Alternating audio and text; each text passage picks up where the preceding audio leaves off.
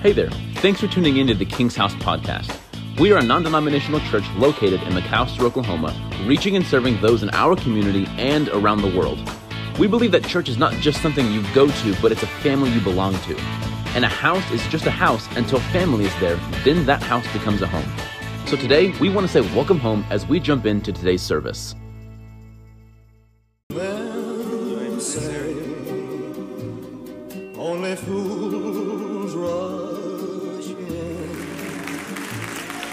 but Good morning, King's House. How we doing today? Anybody excited to be in church this morning? Look at your neighbor and say, "You're the best looking thing I've seen all day." Man, I'm so happy to have you guys here. Always so honored and just blessed and just feel so privileged to get to stand before you. I can notice that many of you were like me today. You weren't paying any attention at all whatsoever to the announcements. So let me just run through them one more time, right? Very important. This Friday, guys, at the S. Arch Thompson building at 7 o'clock is our Good Friday service. We're 5 or 6, 7, I don't know how many's going to show up, 5 or 6 for sure. Different churches are going to come together. Man, we're going to worship together. We're going to pray together. We're going to have communion together. I'm under the belief that big, incredible things are going to happen in this community when the body of Christ comes together. Do you believe that, King's House? So I know you're all so important and you're all so busy and your schedules are wild, but put it on your schedule this Friday, 7 o'clock. Please don't miss it. It's going to be an amazing time. And a week from today, it's just crazy. Time is flying by, but a week from today is Easter Sunday. Oh my gosh. So if you've been praying about, man, wouldn't it be a good time to invite so-and-so to church? You've been praying for this person. Next Sunday is the perfect opportunity. Bring a friend to church. If you have a dart out there on the board with somebody's name on it, next Sunday, Easter, we're going to pack this place out. The preacher next Sunday is going to be phenomenal. He's going to preach an amazing, life-changing sermon. It's me. It's going to be great. So invite a friend next Sunday to Easter Sunday. It's going to be great. And before we dive in today, can you guys give it up for our praise team this morning? Gosh, man, so wonderful. Just absolutely amazing, so talented, so gifted. You guys must have had a wonderful teacher the last 3 or 4, 5, 6 years. Again, it's me, if you were wondering. Today we're wrapping up part 5 of this series that's called I Can't Help Falling in Love. And I've just given you 4 different reasons. Today's going to be the 5th of reasons why I just can't help but fall in love with Jesus. Of reasons why I serve this guy. I follow this guy through the thick and the thin and the mountains and all the valleys. I've given you some of the reasons of why I love him. And I hope that you can walk away from this series and say like, man, yeah, Mark, I think I fell a little more in love with Jesus through these series. I think I'm ready to trust him a little bit more, to give him a little bit more of my heart, to follow him in a whole different way. That's my prayer and that's my desire for you today. But I want to start with a story about, I was 10 or 11 years old, somewhere in that neighborhood, 12 something, I don't know. I don't want to lie, but I'm a preacher, so I do that a lot. Teasing, goodness, guys.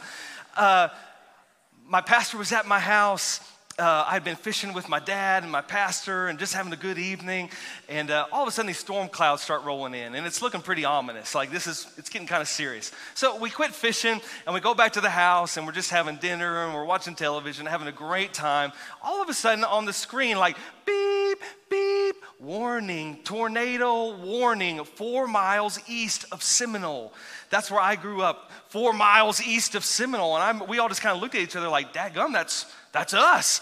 And we walked to the back porch just in time to see this massive wall cloud and a tornado was actively forming and coming to the ground.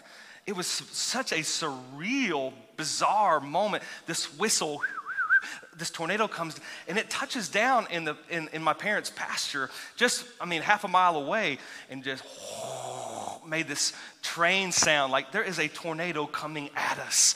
Again, just a bizarre experience, but we are scrambling. We're trying to get to the shelter. It's coming at us like we are watching a tornado come at our house. So not a lot of time, not a lot of time to spare. The only problem is that I'm a dog guy. You know that. I talked about this. They're some of my best friends on planet Earth. I don't have a lot of friends. I need dogs in my life. My dog is like, he's running around the yard. He's terrified. He's freaking out. I'm trying to get my dog in that cellar, right? But my mom is dragging me to the cellar. Like, Mark, you got to get in this. But I'm panicking because I can't get my dog. Yellow lab, his name was Clancy. I mean, just a sweetheart of a dog. And so long story short, my mom forces me down in the cellar and my dog is not in the cellar. I mean, this dude was praying up a storm for that poor little dog. Pastor Danny's in the cellar. He's got all this faith. He's speaking to the storm and he's praying, and the storm keeps coming. It's not working. I appreciate the effort, but it's not working. And well, the tornado gets right on top of us. And you can hear, the house is getting torn apart. The garage, the barns, it's so chaotic. Down in that cellar, I never thought about this before, but the suction created this crazy pressure. It felt like my head was gonna pop. You swim too far down in the swimming pool, just that pressure. It's a lot going on.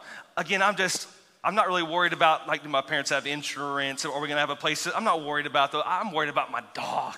You know what I'm saying? That's what a 10-year-old's worried about, his dog. And the cellar door didn't have a latch.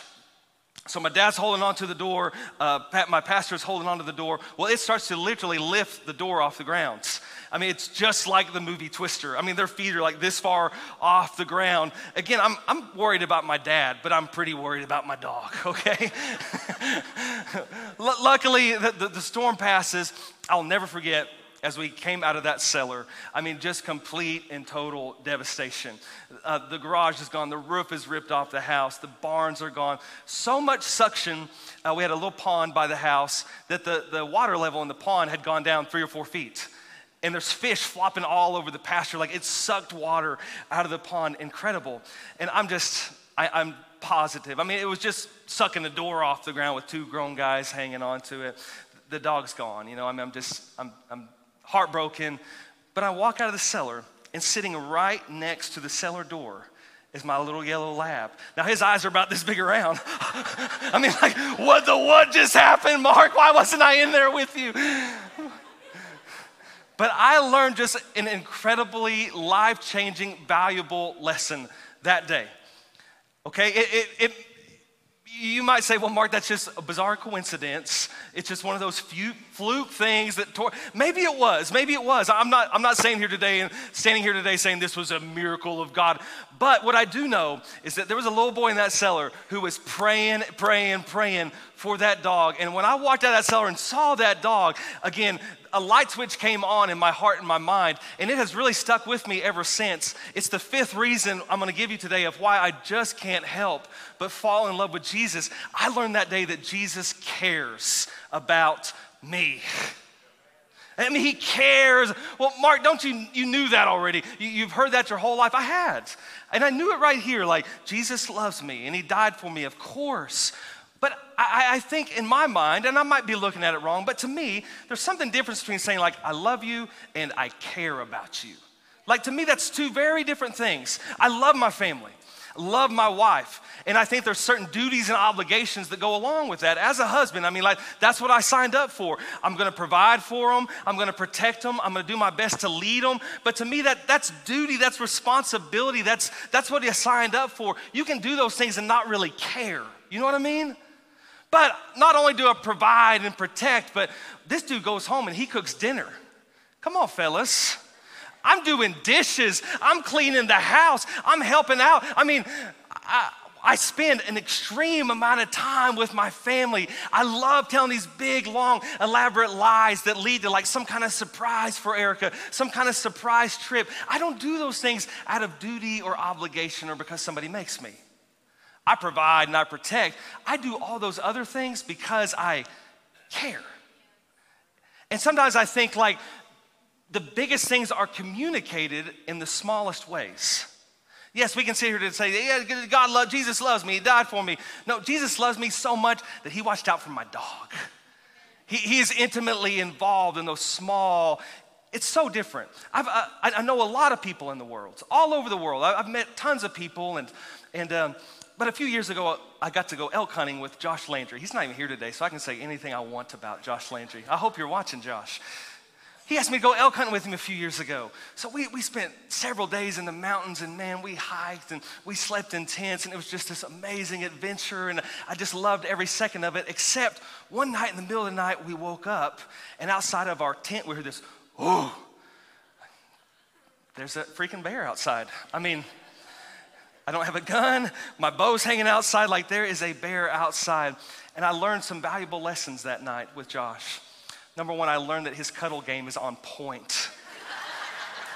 I mean, it is. His arms are so strong, I felt so safe.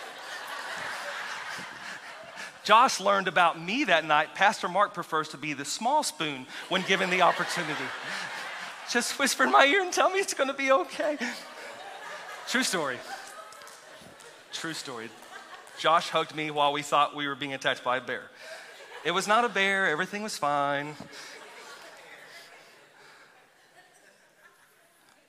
But we've spent time together, we've laughed together, we've cried together, we have shared hopes and dreams and talked about our family's future, and it's different because when somebody cares, it's personal.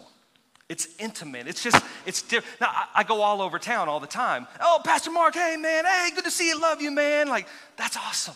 And I appreciate that. Please don't stop doing that. Tell me you love me every time you see me. I just can't get enough of it. But it's different when somebody that I've just met a few times at church says, hey, Pastor Mark, I love you, man. I'll see you Sunday. And when Josh says, man, Pastor Mark, I love you, man. It's just, I know this guy cares, right? He knows my favorite coffee. He puts it on my desk before I come out and preach. I mean, he cares. And I'm just trying to illustrate to you, I think this is where a lot of Christians find themselves. They know here, Jesus loves me, he died for me. They know that here. And that's wonderful. I mean, that's incredible. That revelation is huge. But the reality is that he also died for like billions and billions and billions and billions of people. So sometimes it's one thing to know that like, yeah, God loves me and he cares about me here, but does God really care about me? Me intimately, me personally, does he know me on that kind of level? And that's why I think we find many Christians find themselves in this place. I'm gonna put it on the screen for you. It's frustrated me my whole life. Like, to me, there's only one speed in life. If I'm gonna do it, I am full speed ahead. If I'm gonna serve Jesus, I'm gonna serve Jesus. There's only one way to serve him, in my opinion, passionately, wholeheartedly. So I've wrestled with these questions for years, like, why aren't more people taking steps of faith for God?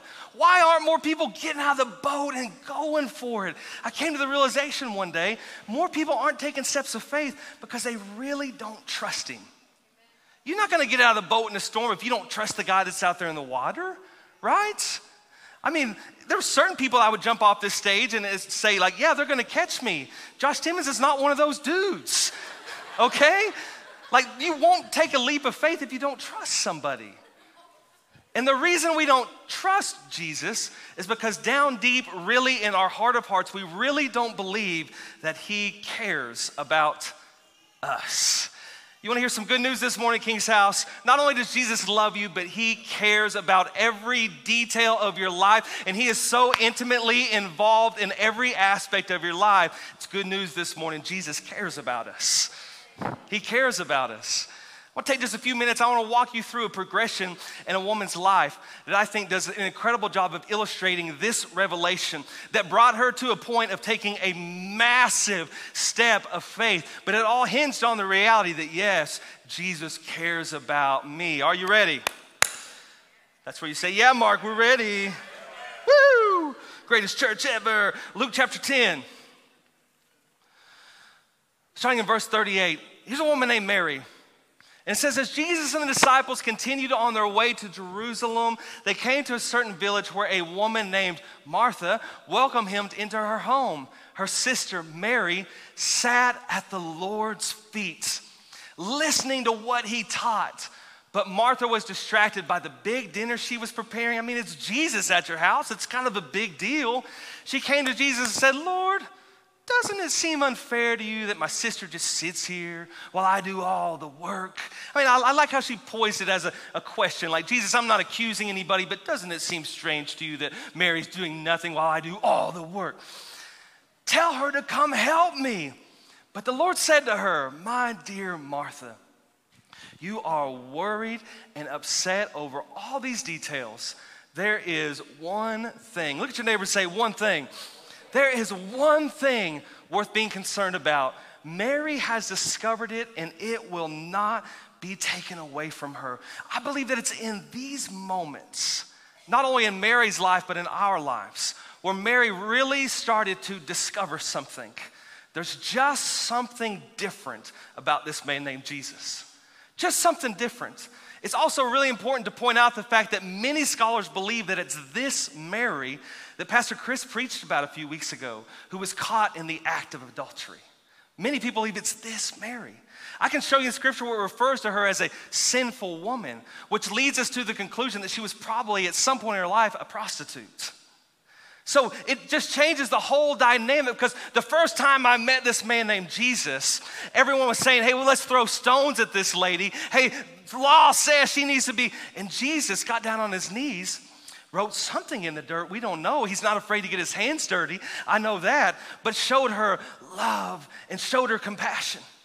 And then here she is sitting at Jesus' feet, just spending time with him. Think about the complexities of that. Somebody that used to be a prostitute. This guy, there's something different about him. He doesn't want anything from me.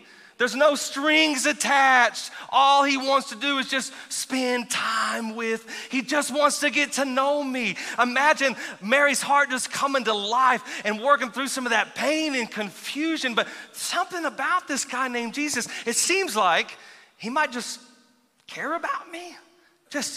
Maybe just revolutionary concept for a woman like this. Mary had a brother named Lazarus. Jesus was dear friends with Lazarus. And Jesus is off ministering and doing what Jesus did. Lazarus became deathly ill. They sent word to Jesus like, Jesus, we need you back here ASAP. Lazarus is sick. He's about to die. So Jesus does what any really great friend would do. He just hung out for a few more days and did nothing. Right? Hey, yeah, sorry about that, Lazarus. But he does. I mean, Bible says 2 more days. He continues where he's at. By the time he gets back to Bethany, Lazarus has been in the grave for 4 days. The Bible says that he stinketh. He's been dead a while, folks. He's dead. Mary's obviously upset. Her brother just passed away. She called on Jesus, who didn't come, who didn't fulfill her expectation. But here Jesus comes walking back into town, and John 11, verse 32 says this. When Mary reached the place where Jesus was and saw him, she fell at his feet and said, Lord, if you had been here, my brother would not have died. When Jesus saw her weeping and the Jews who had come along with her also weeping, he was deeply moved in spirit and troubled. Where have you laid him? He asked. Come and see, Lord, they replied. Verse 35, I think it's one of the most profound verses in all of Scripture. Maybe no other verse, in my opinion, better illustrates God's care and concern for us. Jesus wept. Now it's one thing to say, yeah, Jesus wept. It's a whole other thing to really understand the context of why Jesus was weeping. Because the reality is that Jesus knew, hey, in like 30 seconds, I'm about to raise this dude from the dead. He knew that 6 days ago. That's why he was in no hurry to get back to Bethany. He knew Lazarus is gonna be raised from the dead. Listen, Mary, there's nothing to be sad about. And I think even some of us would, if we were Jesus, we'd be frustrated with the situation. Like, dadgummit, Mary, where's your faith? What am I gonna have to do for you to really trust me? But you don't see any of that anger. You don't see any of that frustration. It's really a beautiful picture. Jesus knew Lazarus is about to be raised from the dead. Jesus knew it's gonna be a miracle. Jesus knew there was absolutely nothing to cry about. And yet in that moment, when he stood before Mary, who was brokenhearted, who was weeping, he cared so much about Mary, knowing that he's about to do what he's about to do, but still cared so much that just seeing her brokenhearted, seeing and feeling her pain moved Jesus to tears. Friends, that is care. That's care. That's Jesus being present with you in every single moment. That's him being intimately involved and engaged in your lives, even though he knows the outcome. Every day of your life was written in his book before you lived. He knows the end of the story. But he's still not afraid to walk through it with you moment by moment by moment. He goes to the tomb, he raises Lazarus, he walks out. And I would just have to assume that it's somewhere along this time frame, Mary's had experience with Jesus. Maybe it was her that was caught in adultery, shown love and compassion, and then spent time with him, just sitting at his feet, getting to know him, believing there's something different about this guy. I really think he might care about me. But of course, coming out of that lifestyle, you're gonna have some reservations. You're gonna have some hesitations, of course. But I believe in a moment like this, it's like, holy cow. Not only does Jesus love me, he cares about me. This is why I just can't help but fall in love with Jesus. He cares about me. And obviously this event had a dramatic effect on Mary's life, because in the very next chapter, John chapter 12, Jesus is at a Pharisee's house. The Bible said he was reclining at the table, and in walks Mary. She goes to the feet of Jesus. The word says that she wept on his feet. She wet his feet with her tears and began to dry them with her hair. All the Pharisees, all the religious people do what they do best. They judge, they criticize, they look down at somebody. Religious people still do those same things today, make it so impossible for broken people to get to the only answer, whose name's Jesus, right? Mary doesn't care. People are judging her, criticizing her. They said if Jesus really was a man of God, a prophet, then he would know who and what type of woman this was. If Jesus really was who he says he is, man, he wouldn't let them hands be all, we don't know where them hands have been. Mary doesn't care. She just loves Jesus. Finally, somebody who cares about me. Finally, somebody who loves me in more than just words, but in action. Finally. Mary brings out something very, very, very expensive. It's called an alabaster jar, alabaster box. This was said to be worth a year's wages, full of perfume, right? I think it's important to ask ourselves a few questions at this point in the story. How did a prostitute make money, raise enough funds to buy an alabaster jar that was worth a year's wages? I think it's very, very valuable, but I think it was even more valuable than just the contents of the perfume. I think it represented something so much bigger that applies to each and every one of us today. I think there was a whole lot of guilt in that jar. I think there was a whole lot of remorse, a whole lot of shame, a whole lot of sin, a whole lot of wish I could do-overs. I think there was so much of that in the jar that day. And that day and time, a woman had to have what's called a dowry to get married. Something very expensive that you're gonna take into your wedding. Happens all over the world still today. A bride has to have a certain amount of money or something so valuable before a bridegroom will take her. This would have been that for her. So not only was it her past, all the sin and all the guilt and all the shame and all the remorse, it wasn't just that. It was her hope of her future, friends. If my life's ever gonna change, if I'm ever gonna be married, I have to have this. It's so valuable, so much more than just perfume. But Mary had experienced a love and a care like she had never experienced before. So she does something so amazing. She doesn't just take the lid off and just pour a little bit on Jesus' feet. Oh. I gotta save some for later. No, she had come to the conclusion, I can trust this man named Jesus. Something different about him. Never met anyone like him. This man named Jesus cares about me. So she doesn't just take the lid off and pour a little bit. The Bible says that at the feet of Jesus, she takes all that sin and all that guilt and all that hope for the future, and she breaks it on the feet of Jesus. No reserves. No plan B, no bridge that I can ever get back on. Jesus, everything that I have, I'm giving it to you this morning, which is what he wants for each and every person in this room today. He wants to bring you to the place where you can trust him, where you can say, God, all of my hurt and my pain and my past, all the hope of my future and my dream, Jesus, I'm giving it all to you. I trust you because I know you care about me, Jesus. And the life you have planned for me is so much better than the life I could ever plan for myself. And every person in this room today has a jar. I don't know what's in your jar. I haven't walked in your shoes before, but I know there's some pain, probably some hurt, some guilt, some remorse. I know that every person in this room wants a future full of hope and good things. I know that. Significance and value. I don't know what's brought you here to this place this morning, but I do know there's a man named Jesus who not only loves you enough to die on the cross, but who cares about you personally, individually. I've been following this guy for 22 years, and I don't regret one single moment of it. The more I get to know him, the more I love him, the more I trust him, the more myself I want to give to him. He's given me so much more than I could have ever created for myself. You can trust this guy. He cares about you. Psalm 56 says it like this.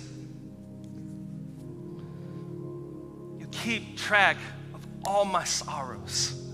You have collected all my tears in your bottle. You have recorded each one in your book.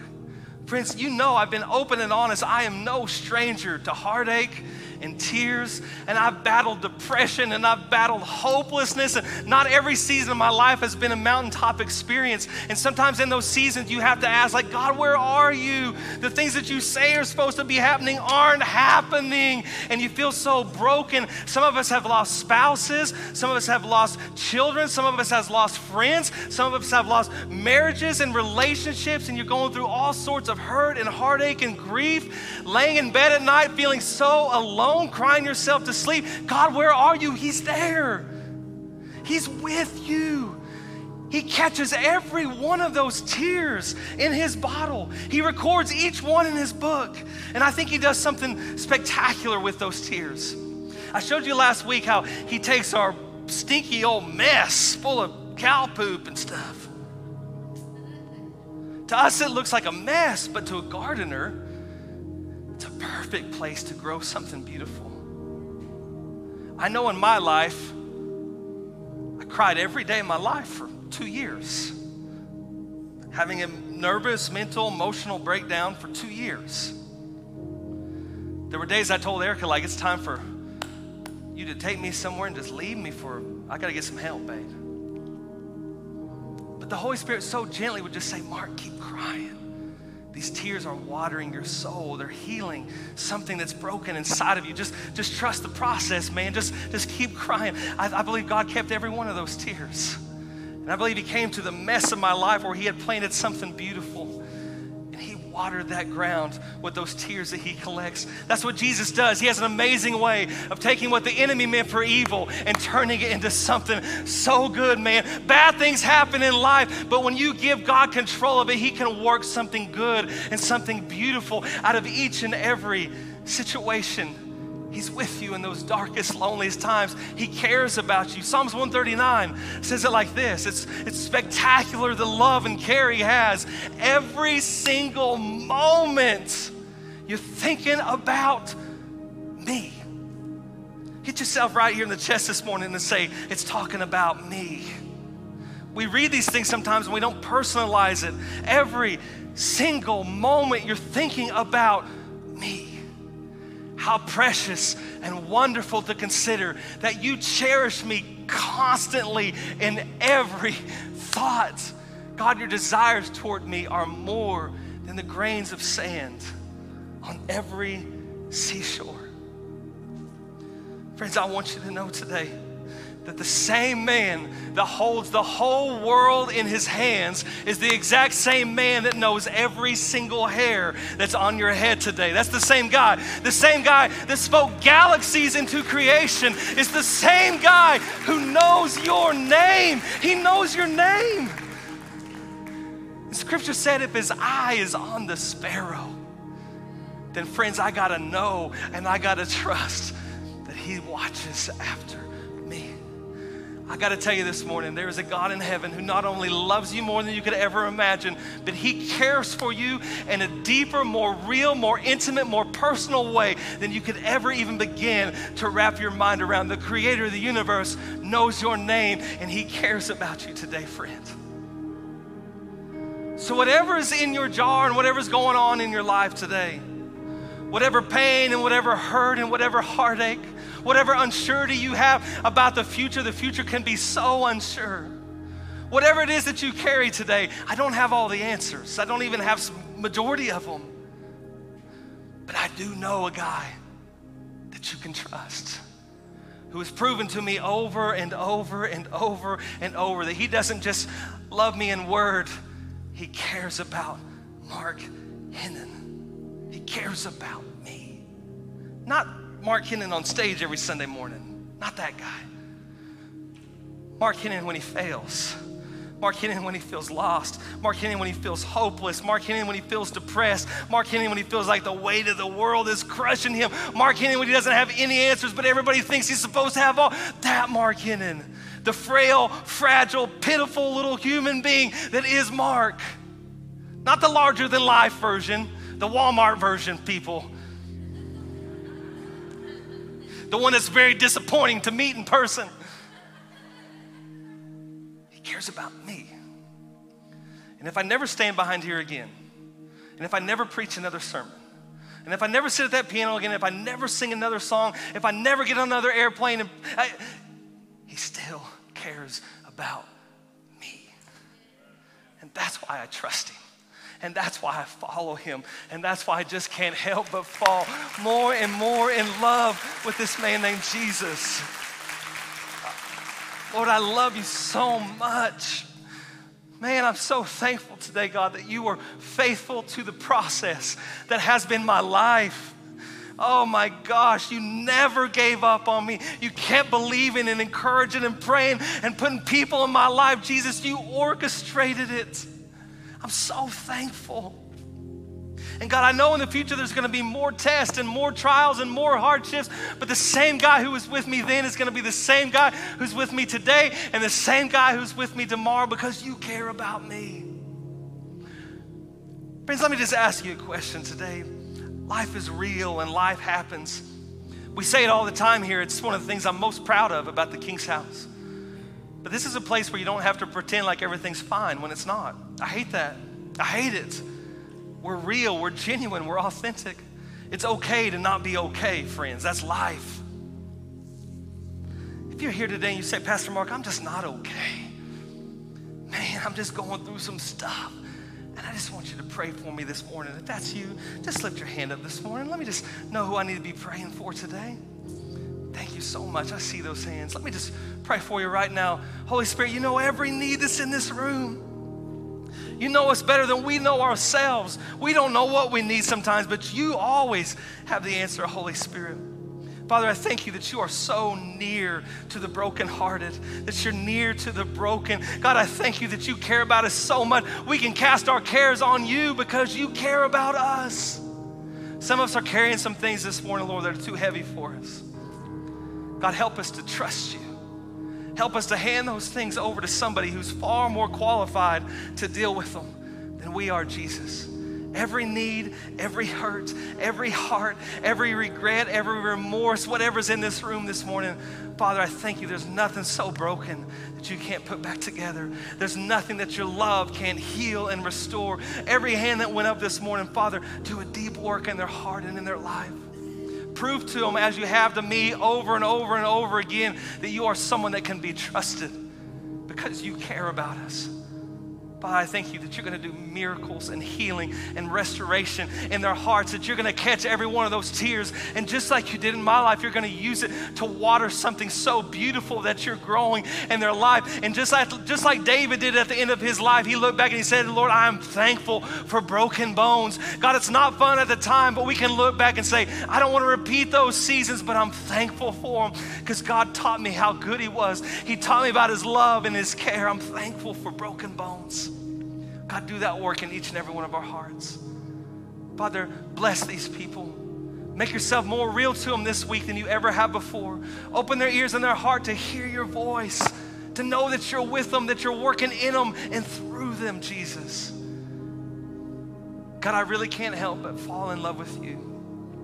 You've made it too good to be true. I can't help it. Father, let that reality come alive in each and every heart in this place this morning.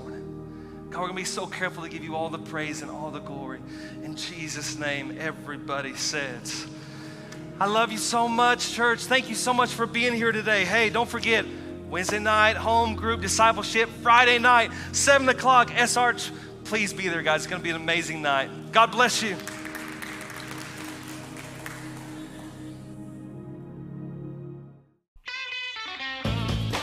Thank you so much for joining us today.